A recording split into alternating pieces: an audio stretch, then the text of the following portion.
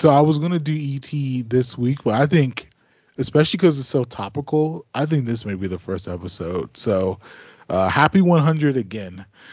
Thank you. Happy 100 again to you too. Oh man.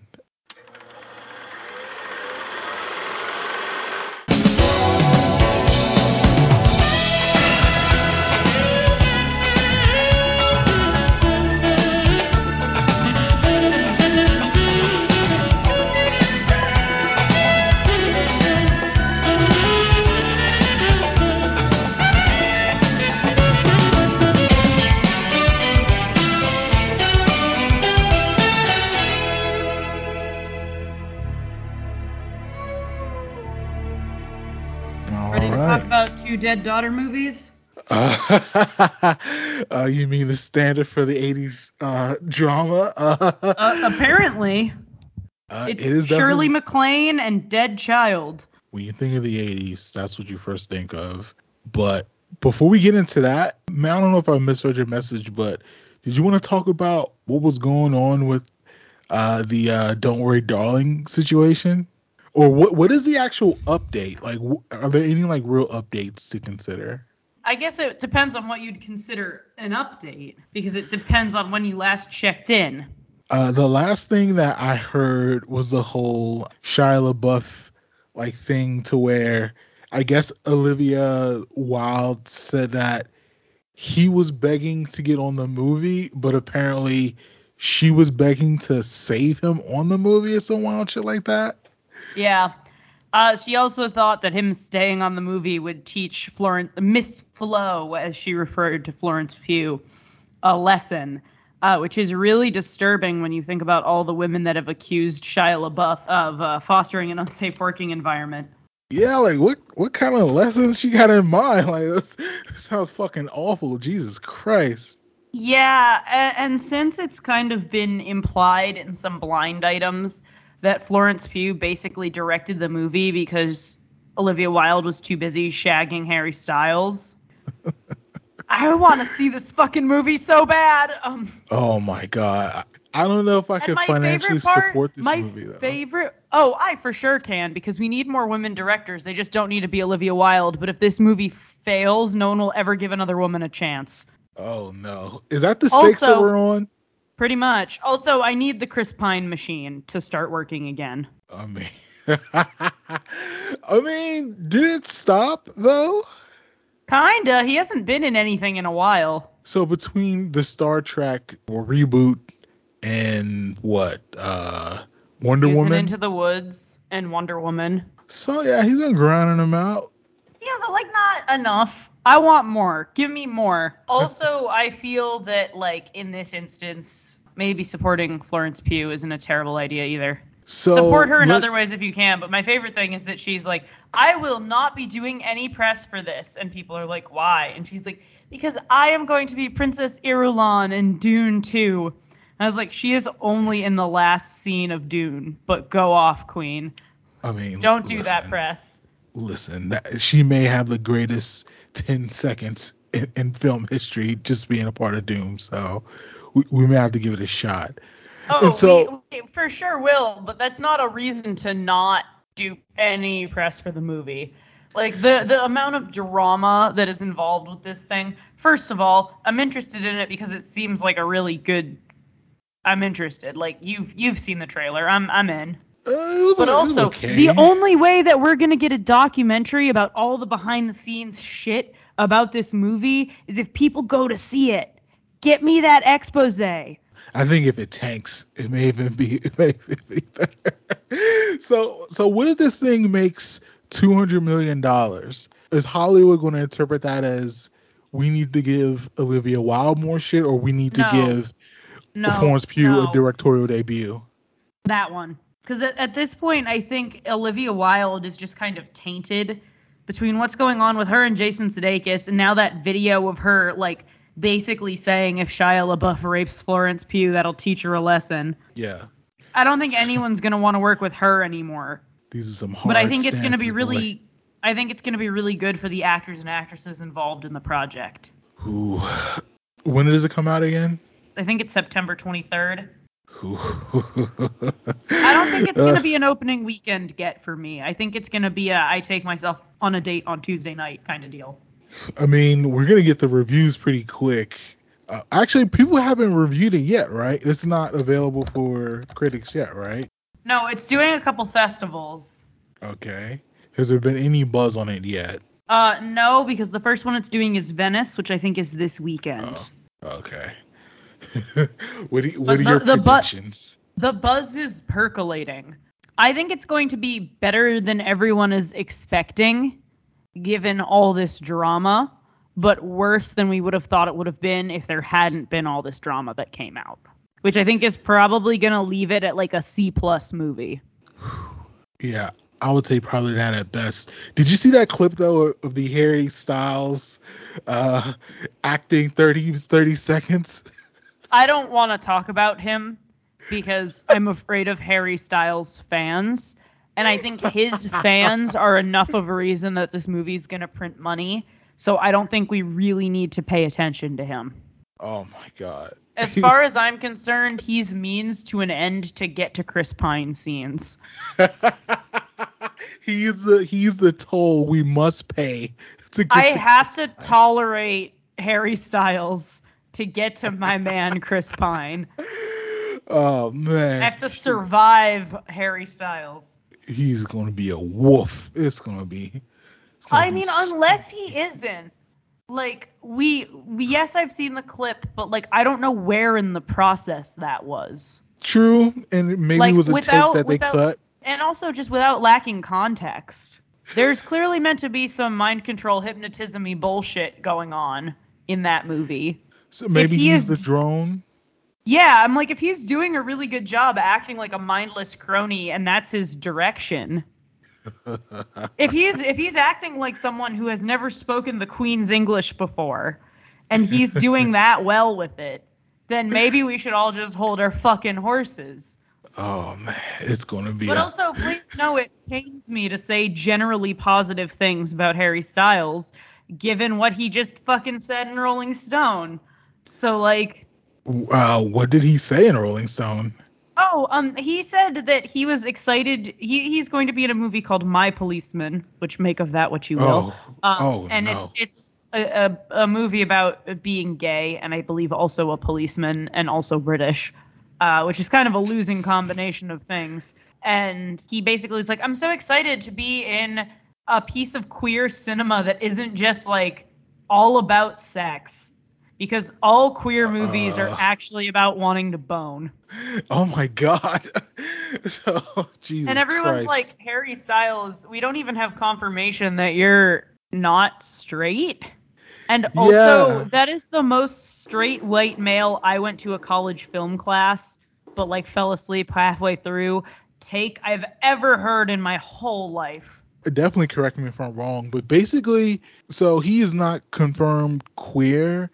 And from what I guess kind of gather, queer iconography and making money off of it. Yeah, so he's very like queer posing, but I kind of heard through the Rolling Stone interview, and I don't know if this is true or not, but he basically is kind of like, I'll continue to do queer things. It doesn't matter if I appear in public with a queer partner, but I have no problem with appearing with a posing straight woman as my partner.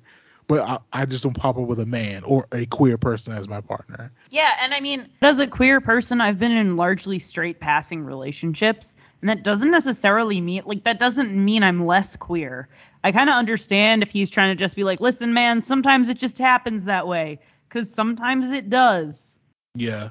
But, like, well, I mean, a lot of his statements are really, like, spoken by, like, a guy who's like, oh, no, I love the gays, and, like, not...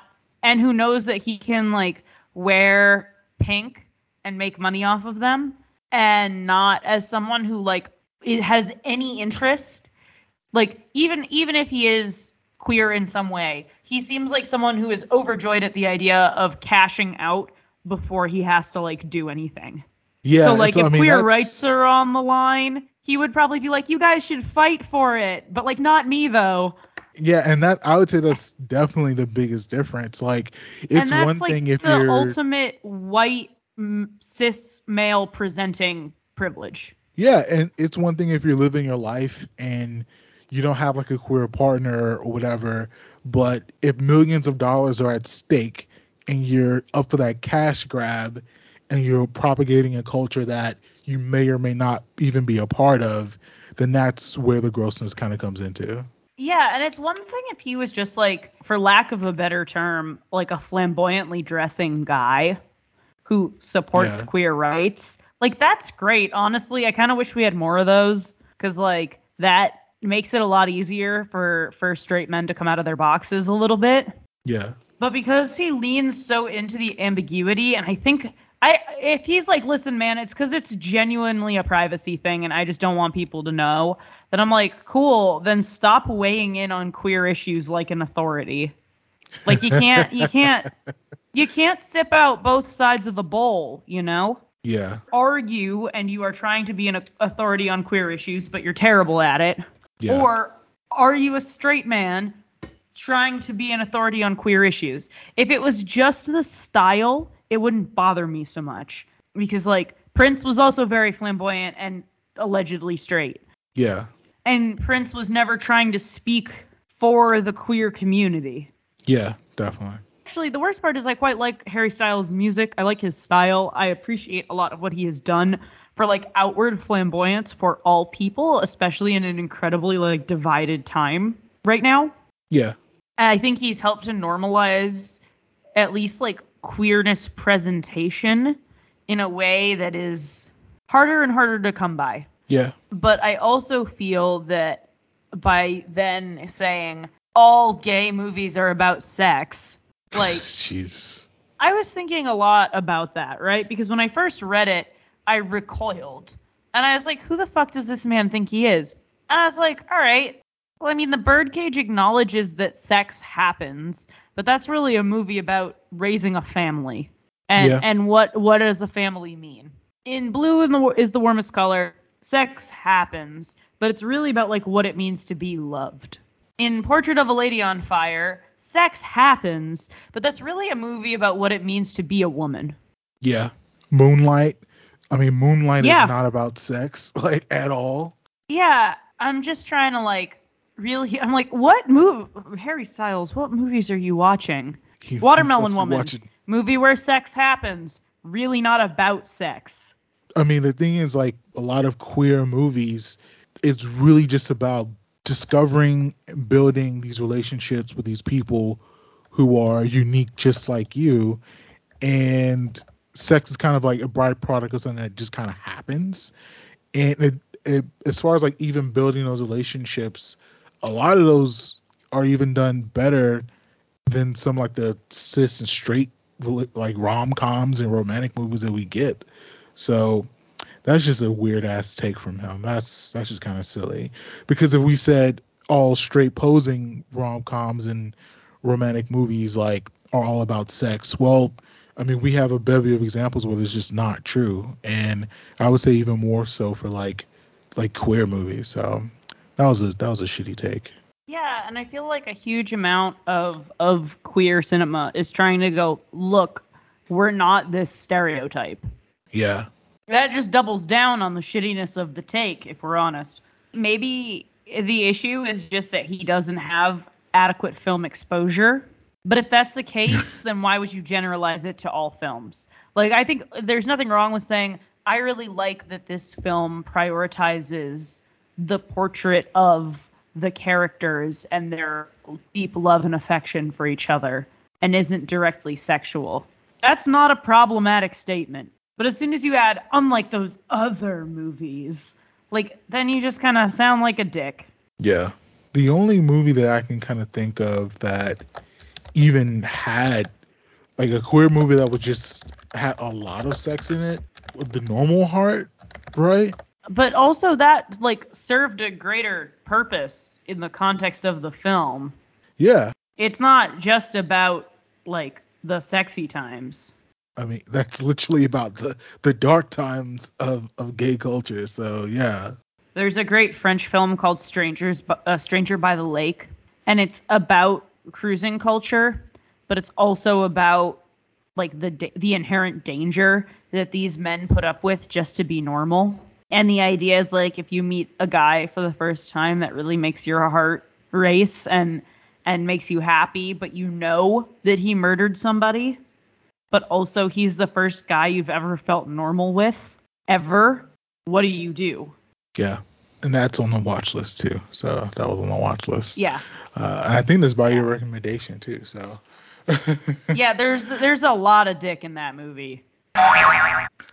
Like a lot of dick, but that's okay. But like even though there's a ton of sex in that movie, and like if he was like, I saw that whole movie and all I saw was like a big ejaculating penis and I couldn't like really extrapolate themes, I'd be like, you know what, that's super fair. It took me like 2 weeks after the movie to like actually get the themes out of it. Okay. And I'm pretty good at this because I spent a lot of it going, am I just watching porn with a group of people? Like, I don't know how I'm supposed to feel right now. Yeah. I don't know what I'm supposed to be doing with my eyebrows. Like, I don't know. But I think it's incredibly reductive to say that, especially in a time where a lot of the arguments against queer people are, oh, they just like having sex and sucking dicks and they're scourge upon the planet. They ain't Jesus-like. Then just going like, yeah, man, you know those gays always sucking dick, like, is a little not fucking helpful, Harold. Before we pivot to the films, I don't know if you saw this on the TL, but apparently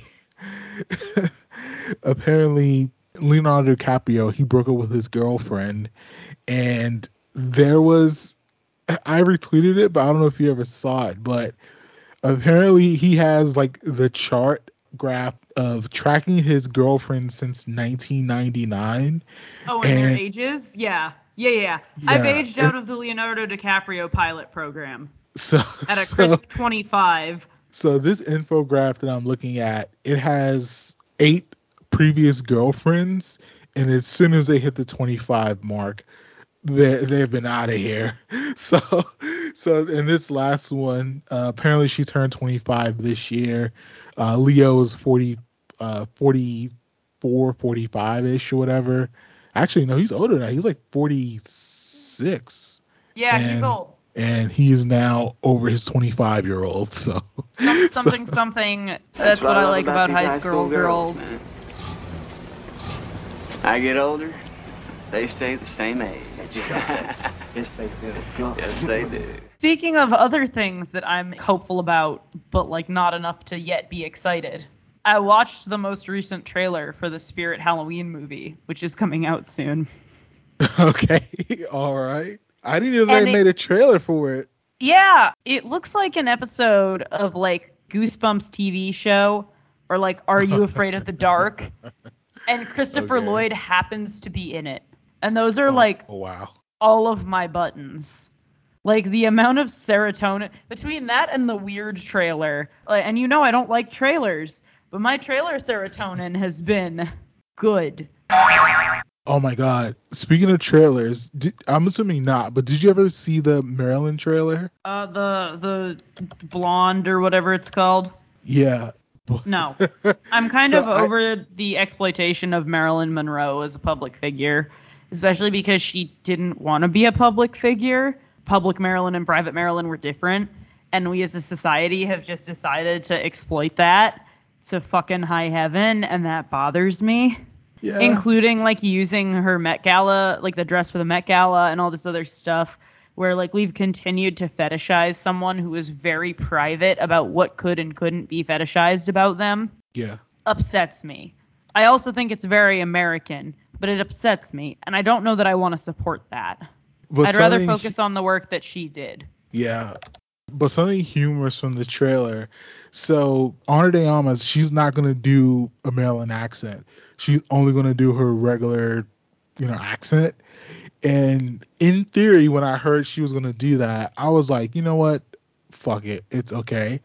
And then as soon as she started talking and her kind of like American accent it wasn't even an American accent. She was just speaking English, and she's basically just a Cuban person speaking English, and it's it's gonna be bad. Normally, I don't necessarily want people doing an American accent because that would just be bad. But if you're doing a biopic, you have to attempt the accent, and she's not, and it sounds terrible. So this may be the last like Marilyn thing that we get as far as pop culture, other than showing her face on T-shirts from Old Navy or some shit like that. Yeah. But it's gonna flop. Like I think it's gonna flop. the moment where Harley Quinn evokes like diamonds are a girl's best friend in Birds of Prey, like that's as close to Marilyn as we need to get right now. Like also at the risk of being that person, between documentaries, that My Day with Marilyn or whatever that came out like 5 years ago, like it's been done. All right. Yeah. And I don't need an NC-17. Like why? Is she doing the shmoney dancing now? Why is it NC-17? I don't know, Mark. So I'm excited about the Spirit Halloween movie. But also, have you heard about Pearl? No, I have not. So did you see X last year? No, but I know about it. I heard about Pearl is a prequel to X. And Oh. they're both releasing in the same year. it. Okay. And they're by the same director. And I just have so many questions. Like He's the already trying to get the A24 money. burnout is starting.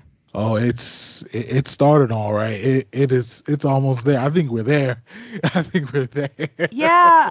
Let me specify the A24 horror burnout, because I think that like they helped to release Parasite in the US, and they did The Northman, which I thought was pretty good.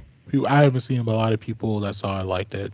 And like they've done some other like non-horror movies that I think are good. But like, can they maybe chill the fuck out? I think the jig with A24 it is definitely up, because I definitely noticed their thing is aesthetics first and then story Yeah. maybe after, and so they're kind of pumping them out. So, But also it's- like they did Everything Everywhere All at Once, which we love. And The Tragedy of Macbeth, which was really good. The Green Knight, Zola. Like I think a lot of the problem we have with them is horror specific. yeah. I think it's because they do these horror movies that are style first, substance third, which is still pretty good, but like there's also just so many of them. And I just found out why Blonde is NC-17. This is going to be one you don't want to watch. I can already tell. So there's going to be apparently abortion scenes, abuse, this quote, happy sex, unhappy sex. So Directed nah. man. Yeah, no, we not around for this one. So I hope this flops. I hope no one is subject to this bullshit. But it's gonna be on Netflix first, right? So Yeah. The more Millions. I'm looking at the A24 movies, the more I'm realizing my problem is literally just with their horror offerings. I mean, Like, the Florida Project fucks. Good Time is terrifying, but it fucks. you like Good Time? No, Well- but I acknowledge it's a good movie. Okay, yeah, liking that. That's how I movie felt about ends. Uncut Gems. I had to tap out because I literally was having an anxiety attack. And that's the type of Yeah. movie that they make, and they're good at it. Yeah, I really did fuck with Uncut Gems. Pretty heavy. But that movie Uh, is not for me, and that's okay. Florida Project is excellent if you haven't seen it. I love that movie. The Disaster Artist, which we don't need to talk about James Franco, but like he did unfortunately make a good movie. I love Zola. Zola was really fucking good. Yeah, I love that movie. Like He did all, come yeah, on pretty for pretty months, much all of their non Last Black Man in San Francisco, After Yang. The Farewell. Men sucked so bad. Men Yeah. sucked so bad. Uncut Gems, Minari. That was cool. Yeah, so like a lot I of the appreciate movies it. that we have really liked in the last couple of years have come from them too. Yeah, The problem is that they're horror movies. I think you're kind of on the right path. I like Bodies, but it's a little bit off about it. But Yep. I appreciated it. I appreciated But it. hey, in the I moment. loved, and I do mean loved, watching Pete Davidson die. Spoiler alert. In the spirit of, promoting women directors, a woman did direct that, a Dutch woman. So if you want to watch Pete Davidson have a simulated expiry, go check out Bodies. My favorite part was him not having all the tattoos. Like, I bet all the special Oh, yeah. effects budget went to that. Definitely. Definitely.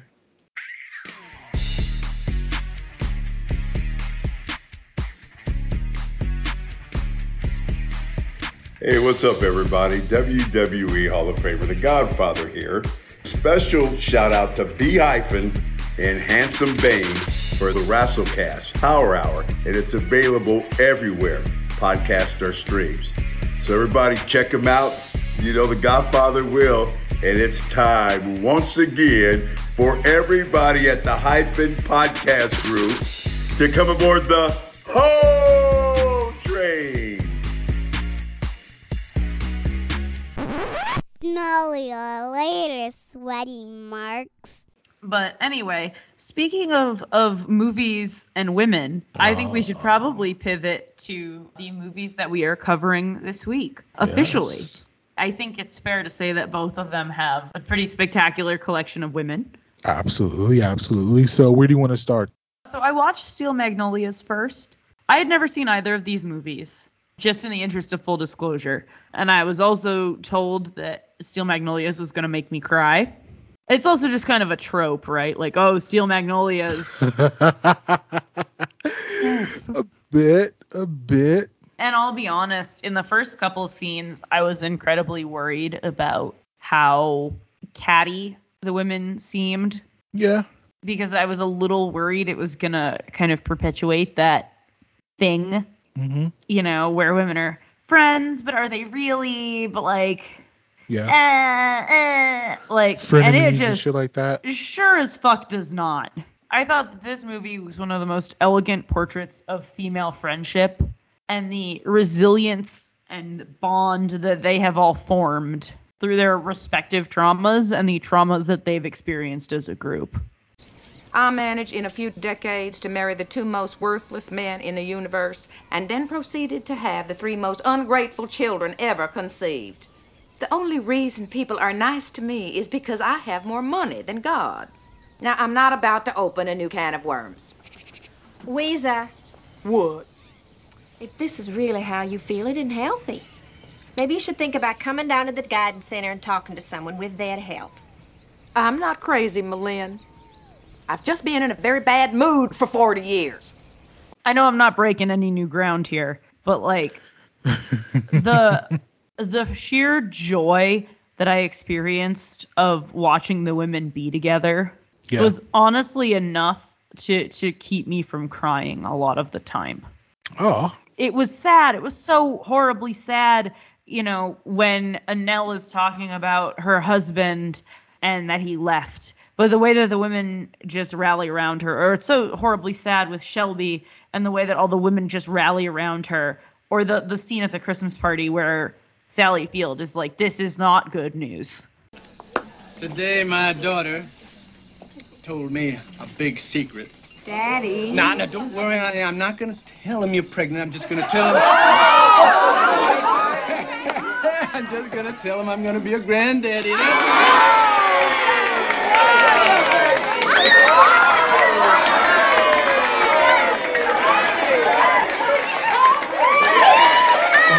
Congratulations!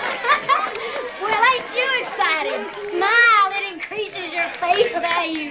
And the doctor said Shelby couldn't have children. Yeah, what do they know? I guess she showed them. The doctor said she shouldn't have children. There's a big difference. This baby is not exactly great news. Jackson and Shelby.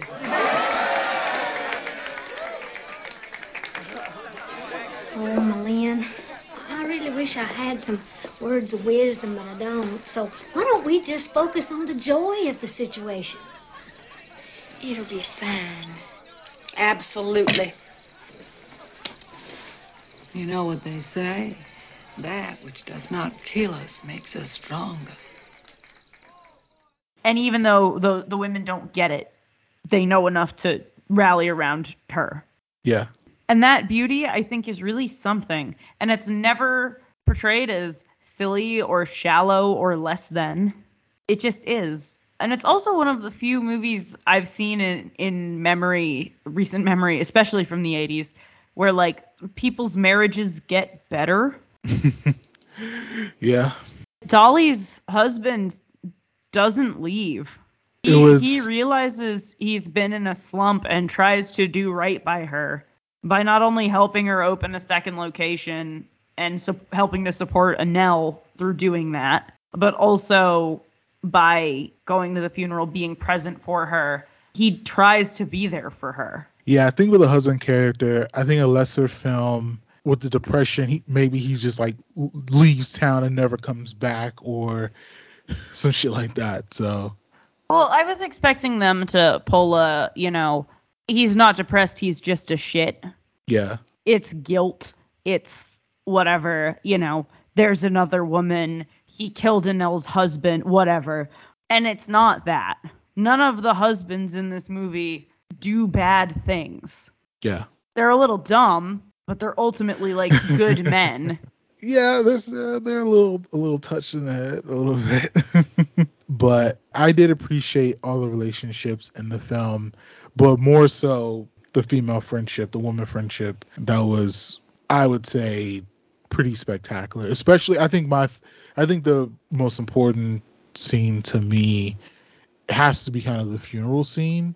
Just the idea of like them like coming together to support.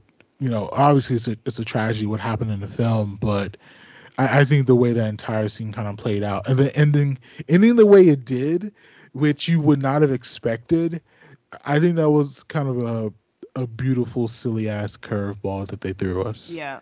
But even like I was waiting for Shelby's husband to do something shitty. Like this just feels like a movie where the thing that they rally around is like a man transgressing into their space. Yeah.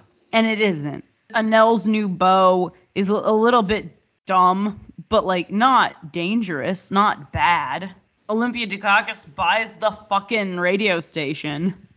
And like there's one throwaway line, and I wish it was given a little more emphasis, where they say like we have the highest rate of woman listeners we've ever had. If you've ever watched football, like it's like 20% women. Active engagement is 20% women, but like I love the idea that like she's like, I've got ideas on how to do this. It's such a diverse group of women that still somehow fit into the Southern tropes while simultaneously subverting them, if that makes sense. Yeah, I feel that. The women are the centers of all the family units, which is not usually how things are. Shelby's a little bit of a princess, but it's also because she's kind of been kept in a glass tower her whole life because of her illness. Yeah. So it kind of makes sense. And like the way that all of these moving pieces lock in so snugly to create a really interesting narrative, I think is just beautiful. Yeah. I guess, I don't know, this is me being from DC and seeing all these people attempt Southern accents. I definitely looked up where every single star was, because these accents were all over the fucking place. Well, I don't know if you noticed in the wedding scene that there are two people wearing Confederate hats. I missed that, but I am not surprised. I'm not surprised. It definitely made me a little itchy, though. I was like, It was on brand, so gotta respect it. But also, like, part of me really would like to see this because I know it's based off of a play. Yeah. And the movie does not shy away from having a ton of sets and short scenes and like little asides and bits that like and cutaway gags that would not exist in a play. Yeah. So I would be really interested to see how one would stage this. I always appreciate people who are really good at adapting plays into film, because I think that like, I don't know if you've ever seen the filmed version of like the movie version of The Producers, but like the director, who is the same director who directed it on Broadway, treats the screen like a proscenium, except when she doesn't. And as a side effect of that, you have a really inconsistent visual tone where it basically feels like it might as well be a recorded version of the musical, except when it doesn't. Yeah. And that's like tonally challenging.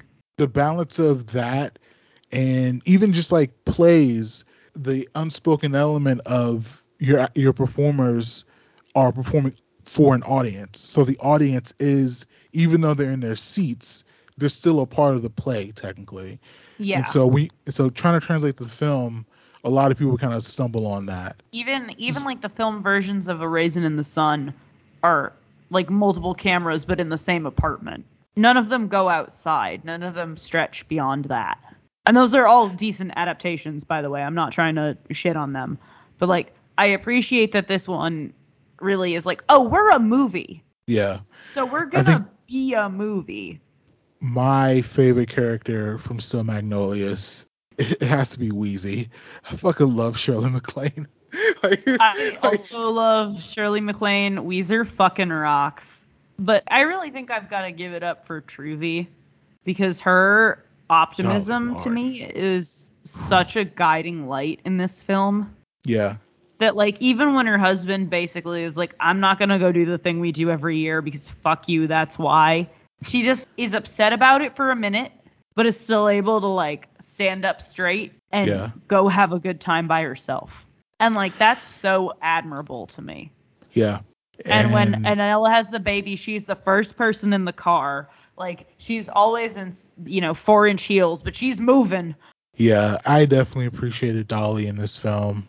And she's kind of someone who, even in a pop culture sense, it's so weird. Like, she was someone who was just kind of hovering. I mean, obviously, like in the 70s with her like music career, and then the 80s sort of with film and television, and I mean, even now, kind of in a pop culture sense, like the 2000s and stuff like that. But she's a beam of light, a much welcome beam of light to this movie. And if you want to feel good about Dolly Parton, which you should, go ahead and take a look at the benefits package that Dollywood employees get. Go ahead and look at the Dolly's like reading challenge that she has for elementary and middle school kids. Go ahead and take a look at how much that's affected literacy in Tennessee. Yeah. Go ahead and look up the Nashville baseball team that's named for her, called the Nashville Dollies. And look at where they donate their money. She is a class act in all of the ways. And I appreciate so much that in honestly every film I've seen her in, including 9 to 5 and this, she is able to bring such a large amount of heart. And she's acting, she is able to act. But it feels so real. It feels like Dolly Parton took a little piece of her heart and put it in this character, and not in a way that doesn't make it feel like less of a performance. Yeah. Any like plot pointer character that you could have done without, because I think the only thing about Still Magnolias, other than the accents, Daryl Hannah's character. Well, I think the character is pretty valid, especially like the kind of super Christian kind of growing population. But I don't know if I necessarily like Daryl Hannah in this.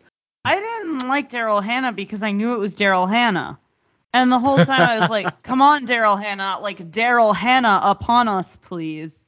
And like, I do kind of appreciate that the movie like never gave her a makeover, and she never like walked in. Like she kind of like had a moment where she was like, you could tell she was feeling better about herself, and that's a lot. Yeah.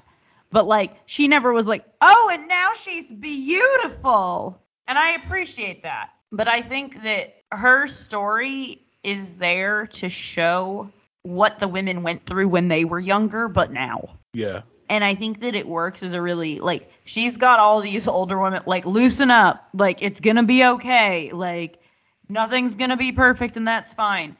Jesus is going to love you, even if he feels like you're doing something wrong. Yeah. Really trying to guide her. And I like that characterization a lot. And I think that giving them someone to rally around who doesn't die is really valuable. But I do think it felt a little distracting to have it be Daryl Hannah. She's like 6'2", like 6'1", towering over everybody. Yeah, it's a little weird. I will say there are a couple like long pan shots that I feel like we could do without. I think that Terms of Endearment is a little bit worse for those. But like I'm watching the scene right now where Shelby's telling her mom that she's pregnant, and she's trying to make hard sauce for figgy pudding, and she just can't do it. And Julia Roberts, who I feel like her performance is really good. Like I know I said that the character is kind of a brat, and she is, but like that's the point, because we get to see her start to grow out of it. But unfortunately, she's never able to fully before she dies. She got the Golden Globe for it, was nominated for Best Supporting at the Academy Awards, so. Yeah, but I feel like when people talk about the movie, they're like, oh, Sally Field, oh, Olympia Dukakis, oh, Shirley MacLaine. Like, it's all about kind of the main four. Oh, Dolly Parton, it's all about the main four. When she, like, came around the corner in the first, when she's in the bathtub and her husband comes in the window. Yeah. And she's like, I just want to make sure you're sure about this. Immediately out of the gate, I'm like, oh! Oh, Jesus, she's trying to get a Tony Award, too. Hilarious. I think she did a good job. The diabetic spasm scene, that was a little rough, a little hard to watch, but everything else I think she pulled off remarkably well. I also, though, I do wonder how much of that is direction based, because it seemed like the scene itself went on way too long. Yeah. And isn't like necessarily like her fault directly. Yeah. But maybe it is. I don't know. Her character and her unfortunate passing was kind of based on something that happened to the screenwriter of this. Yeah. So he legit probably had like the first-hand experience of it, unfortunately. So. Live from an undisclosed location in a basement in New York City, it's me, Krang, ruler, mayor of Dimension X and the producer of the hottest new pod in that dimension or this one, the Shredhead Pod, starring the Blasian Baddie, aka Google Chrome Dome, aka Ado Nobu Nigga, aka my best friend, Oroku Saki, aka the Shredder. And we put aside our differences with the Ninja Turtles to be your weekly source of hot takes, sports, and entertainment news. Stay all the way and hear who Saki has named as his Cretin of the Week, and find something valuable in the Shred Commendations. So we'll see you on Apple, Stitcher, Spotify, or wherever your pods are casts. The Shredhead Pod is a member of the Hyphen Podcast Group. Shall we pivot? Yes, let us pivot to Terms of Endearment. Now, I wonder how you kind of took the relationship of the pretty strong dynamics of the mother-daughter's relationship. When I was visiting you, I don't necessarily think you have kind of the same relationship that they have with each other that you have with your parents, but I do think you guys have a pretty solid and firm kind of closeness to you, but I don't know if it's like this close. So how did you kind of take their relationship, especially kind of in the beginning and then when she officially moved out of Houston? So I thought that the relationship is definitely like a strong point of the movie. And I also think that it does a really good job of like realistically showing a relationship like that.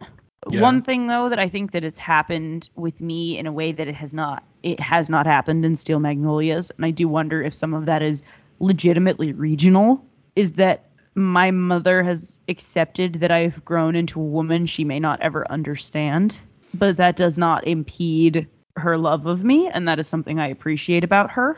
I don't know if it's regional. I think it's generational though, for sure. Yeah, but I also think that like Sally, the end of this movie is Sally Field figuring that out. Yeah. Oh, you mean Shirley MacLaine? No. Oh, wait. Are we talking about Terms of Endearment? Yeah. Oh, shit. Yeah, no, that's just me and my mom. It's fine. Jill's not a psychopath, but, like, it's fine. I definitely noticed that, but, like, today I was having, like, a problem at work, and the first thing I did was, like, I'm gonna call my mom. Like, yeah. And it helped. I was like, I know what I need to do. It's gonna help, and it helped. And like, Yeah. I think that my mom has like accepted me as my own person for a long time, which is really good. But also in the way that like Shirley MacLaine was kind of like, my mom has never been so outwardly not supportive. Yeah. Like if I'm like, Mom, what do you think about this? She'll be like, well, I'll tell you. But like, I think that a lot of the New Englandness of my mom's relationship and my mom's and I relationship is me going, oh, she hates what I'm wearing. I can tell because she went, and moved her eyebrows instead of going, and moved her eyebrows. Like, whereas Shirley MacLaine is just like, you look bad. And I'm like, she's right. But like, that directness, I think, is a big difference. Okay. And I also think that that's in some ways like what her daughter craves, but is also butting up against throughout the movie. Yeah.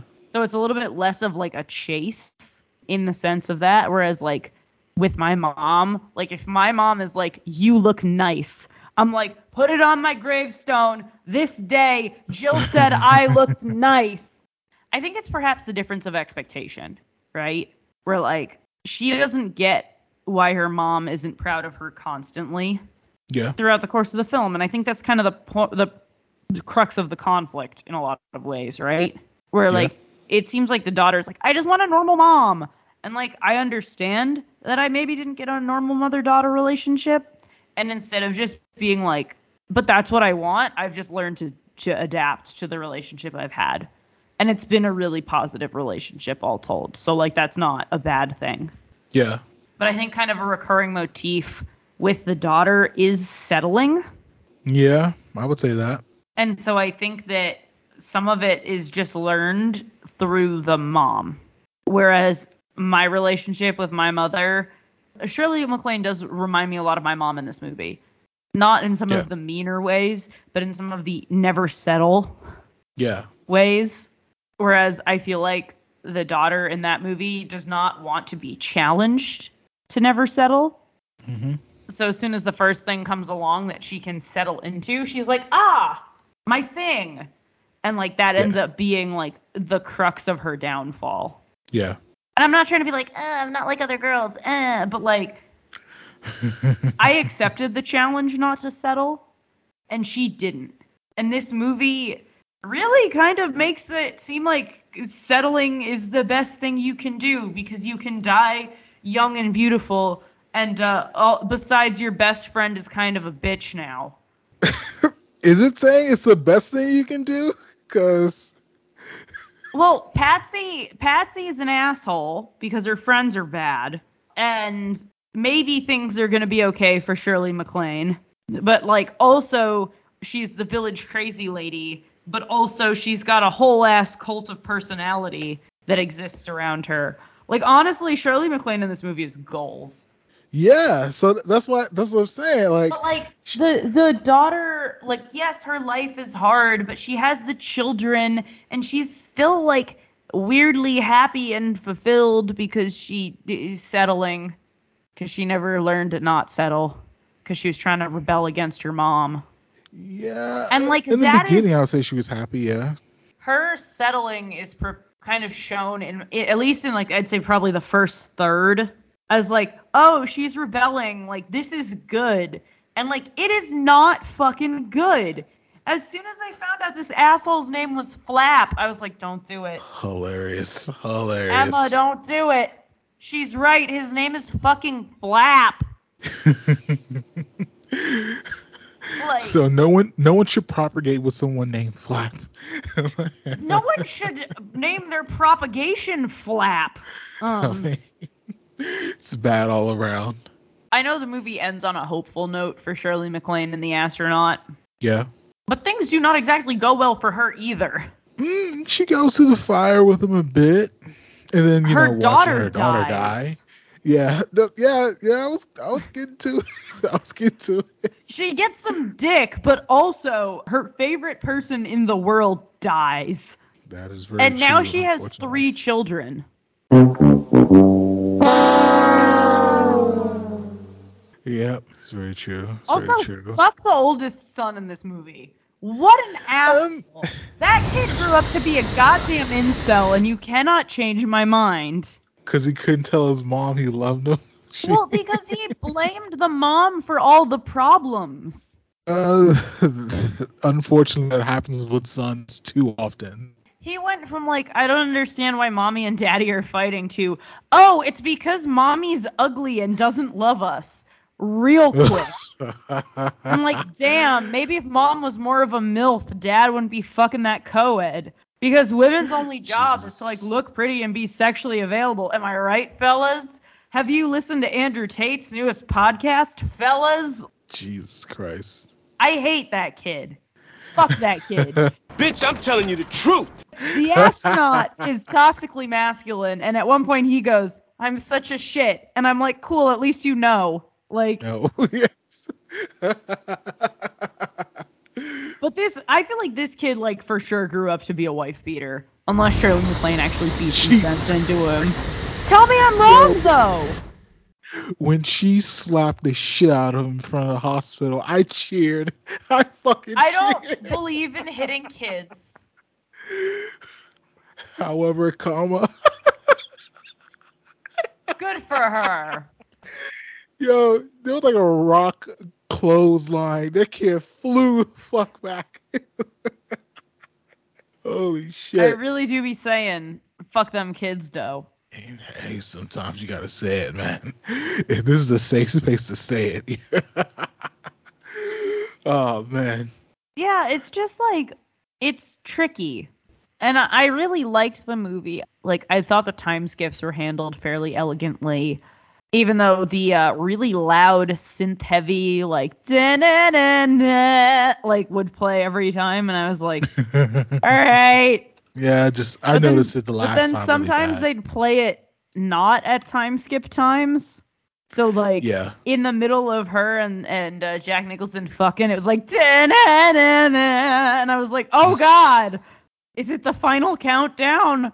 But I really liked it. I thought it did a really good job of covering a lot of difficult topics.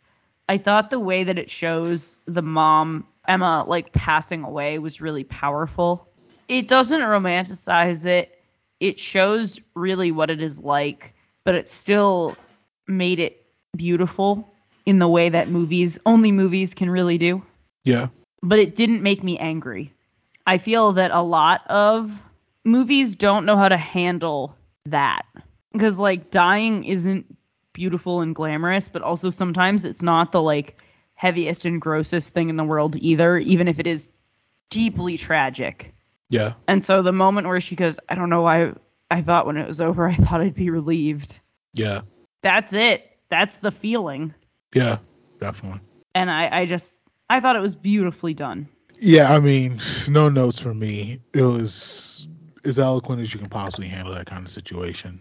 I do think that I'm not saying I need to, like, cut time or anything, but, like, I do feel the structure of this movie is a little messy and could probably be tightened down a little. I mean, some of the time jumps are a bit abrupt, and you're trying to catch up to when stuff is happening. So, no, I feel that. Especially because they're the same age. Like, the actresses are clearly the same age the whole time. Other than removing the soft glam cam from the early in the movie, they don't really age them up at all. Other than the kids, but that's they do make it. They do make what's her name look sick. Oh well, but that's sick. That's not really aging them up though. But I know what you're what you're saying though. I know what you're saying. But, like, God, Shirley MacLaine in that glamorous wardrobe with, like, the 7 men around her fucking dinner table. Yeah, the white dress. Yep. And then also we see that at least in the background of scenes when she is staying at the hospital, you see Danny DeVito and the other guy taking care of the kids. They flew all the way to Iowa just to make sure that she was all right with, like, maybe the hope of sexual or romantic reciprocation, but without the expectation of that. I think at that point, because at this point, 15 years is past. Like, yeah, maybe there's a little bit of that candle burning in the back of your brain of, like, someday, but, like, nah, they just love her. In my Letterboxd review of this, I wrote, My favorite thing about Terms of Endearment is Shirley MacLaine. My second favorite thing is that no one even attempts a Texas accent except Danny DeVito. Who's that short gentleman? Not that it's any of your business, but I'll just leave it at that. What are you looking at? She isn't there anymore. She'll be back. I'm Edward Johnson, Roar's friend. Pleased to meet you. Vernon Dollard. God, isn't she something? Here she comes. I met her 2 weeks ago at church. I guess you might say she's God's gift to Vernon Dollard. Oh man, the guys there, they did a pretty good job. I would definitely say that. At the end of the day, I think that this movie really, really works, and I'm really glad that I was able to watch it in the kind of the environment I was able to watch it in. Yeah. But also, shit, it's heavy. Yeah, and we don't really do this much often anymore. Like the plot of we're just gonna take somebody out in some way. Someone's gonna have to kind of go to pull up the emotional strings. And I think the 80s was like the first time when you can kind of get away with doing that. Mm-hmm. But it's early enough to where it doesn't feel like an after school special. Like you can have like credible actors like pulling it off. And I think if Deborah Winger wasn't, I think Deborah Winger was kind of like, apparently she was like an asshole in real life. And so that's why her 90s career didn't like blow up like it probably should have. That is so disappointing. Yeah, I know. But she's uber talented, and Shirley MacLaine's fucking god. Jack, and I haven't talked about Jack Nicholson. Like he's a dick, but oh my god, what a charming dick. Would you like to come in? I'd rather stick needles in my eyes. Everything would have been just fine, you know, if you hadn't gotten drunk. I mean, I just didn't want you to think I was like one of your other girls. Not much danger in that unless you curtsy on my face real soon. Garrett, what is it that makes you so insistent on shocking and insulting me? I mean, I really hate that way of talking. You must know that. Why do you do it? I'll tell you, Roar, I don't know what it is about you, but you do bring out the devil in me.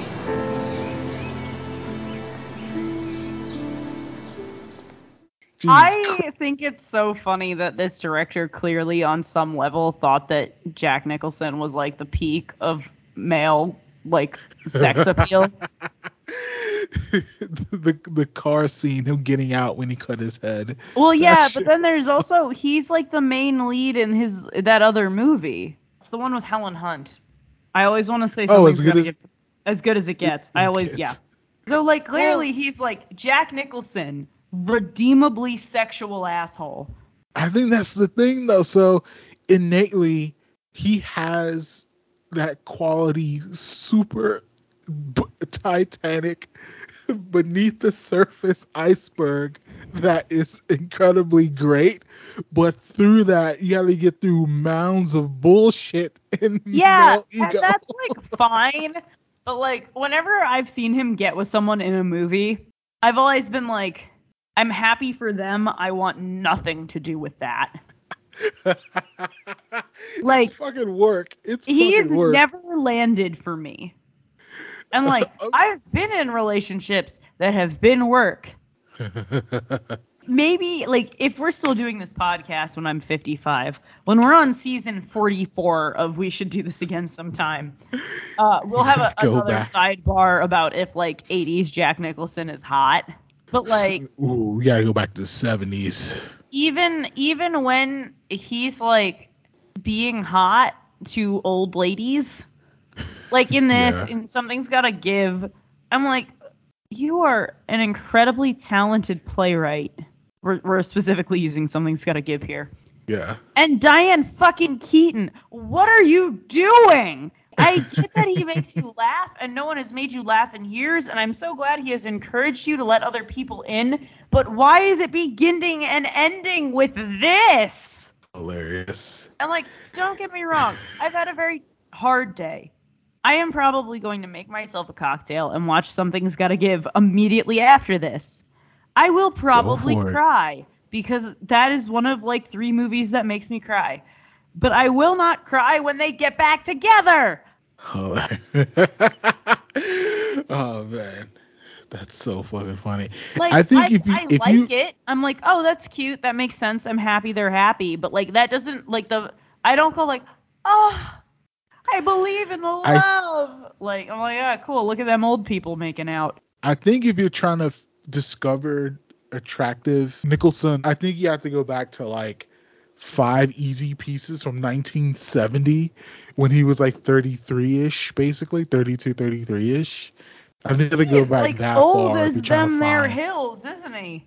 I mean, how old is he? He was born in 37. Oh! He was born in 37. He was born in 1937. That man is old. I thought he was like maybe 10 years older than my parents. He is like 20 years older than my parents. That man is aged. He's aged. He is wearing a black turtleneck in this movie, so gotta give him that. He looks 40 in this movie. He's like 33. This is crazy. Maybe that's always been my thing about him. It's like, even in this one, like, old? It's not even that he looks old. It's just like he feels old. When he's Joker, it makes sense. But in a lot of his movies, I've been like, oh, he's the like guy being like a little creepy but mostly harmless at the end of the bar. And he's either a really rough 37 or a really good 73. Holy shit. So, yeah, you gotta do some digging. Maybe that's the theme of next season. Can we find sexy Jack Nicholson? Who the fuck knows, man? Who the fuck knows? Oh, also, I hope you don't mind that I mentioned to my dad the idea of him possibly leading an episode of 80s Mania.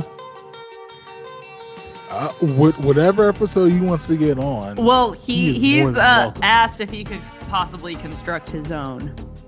Why not? Fuck yeah.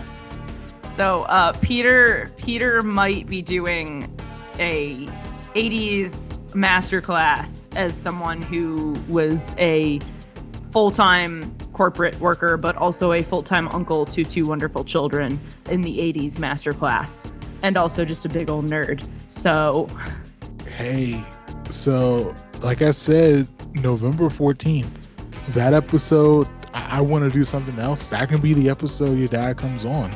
Well, I just want you to know that he specifically mentioned 2 movies. Okay. And he's not sure those are the movies yet. One of them is Empire Strikes Back. Oh, okay. All right. And one of them is language. The Great Muppet Caper. Oh. If you've enjoyed the episode, please subscribe, rate us 5 stars, leave a review and tell a friend to tell a friend.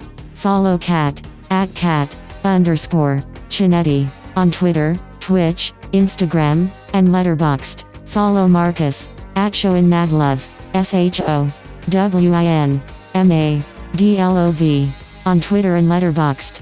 Follow the show on Twitter @CatandMark. This podcast is executive produced by Kellen Conley and Eric Greenlee. Thanks for listening. We should do this again sometime.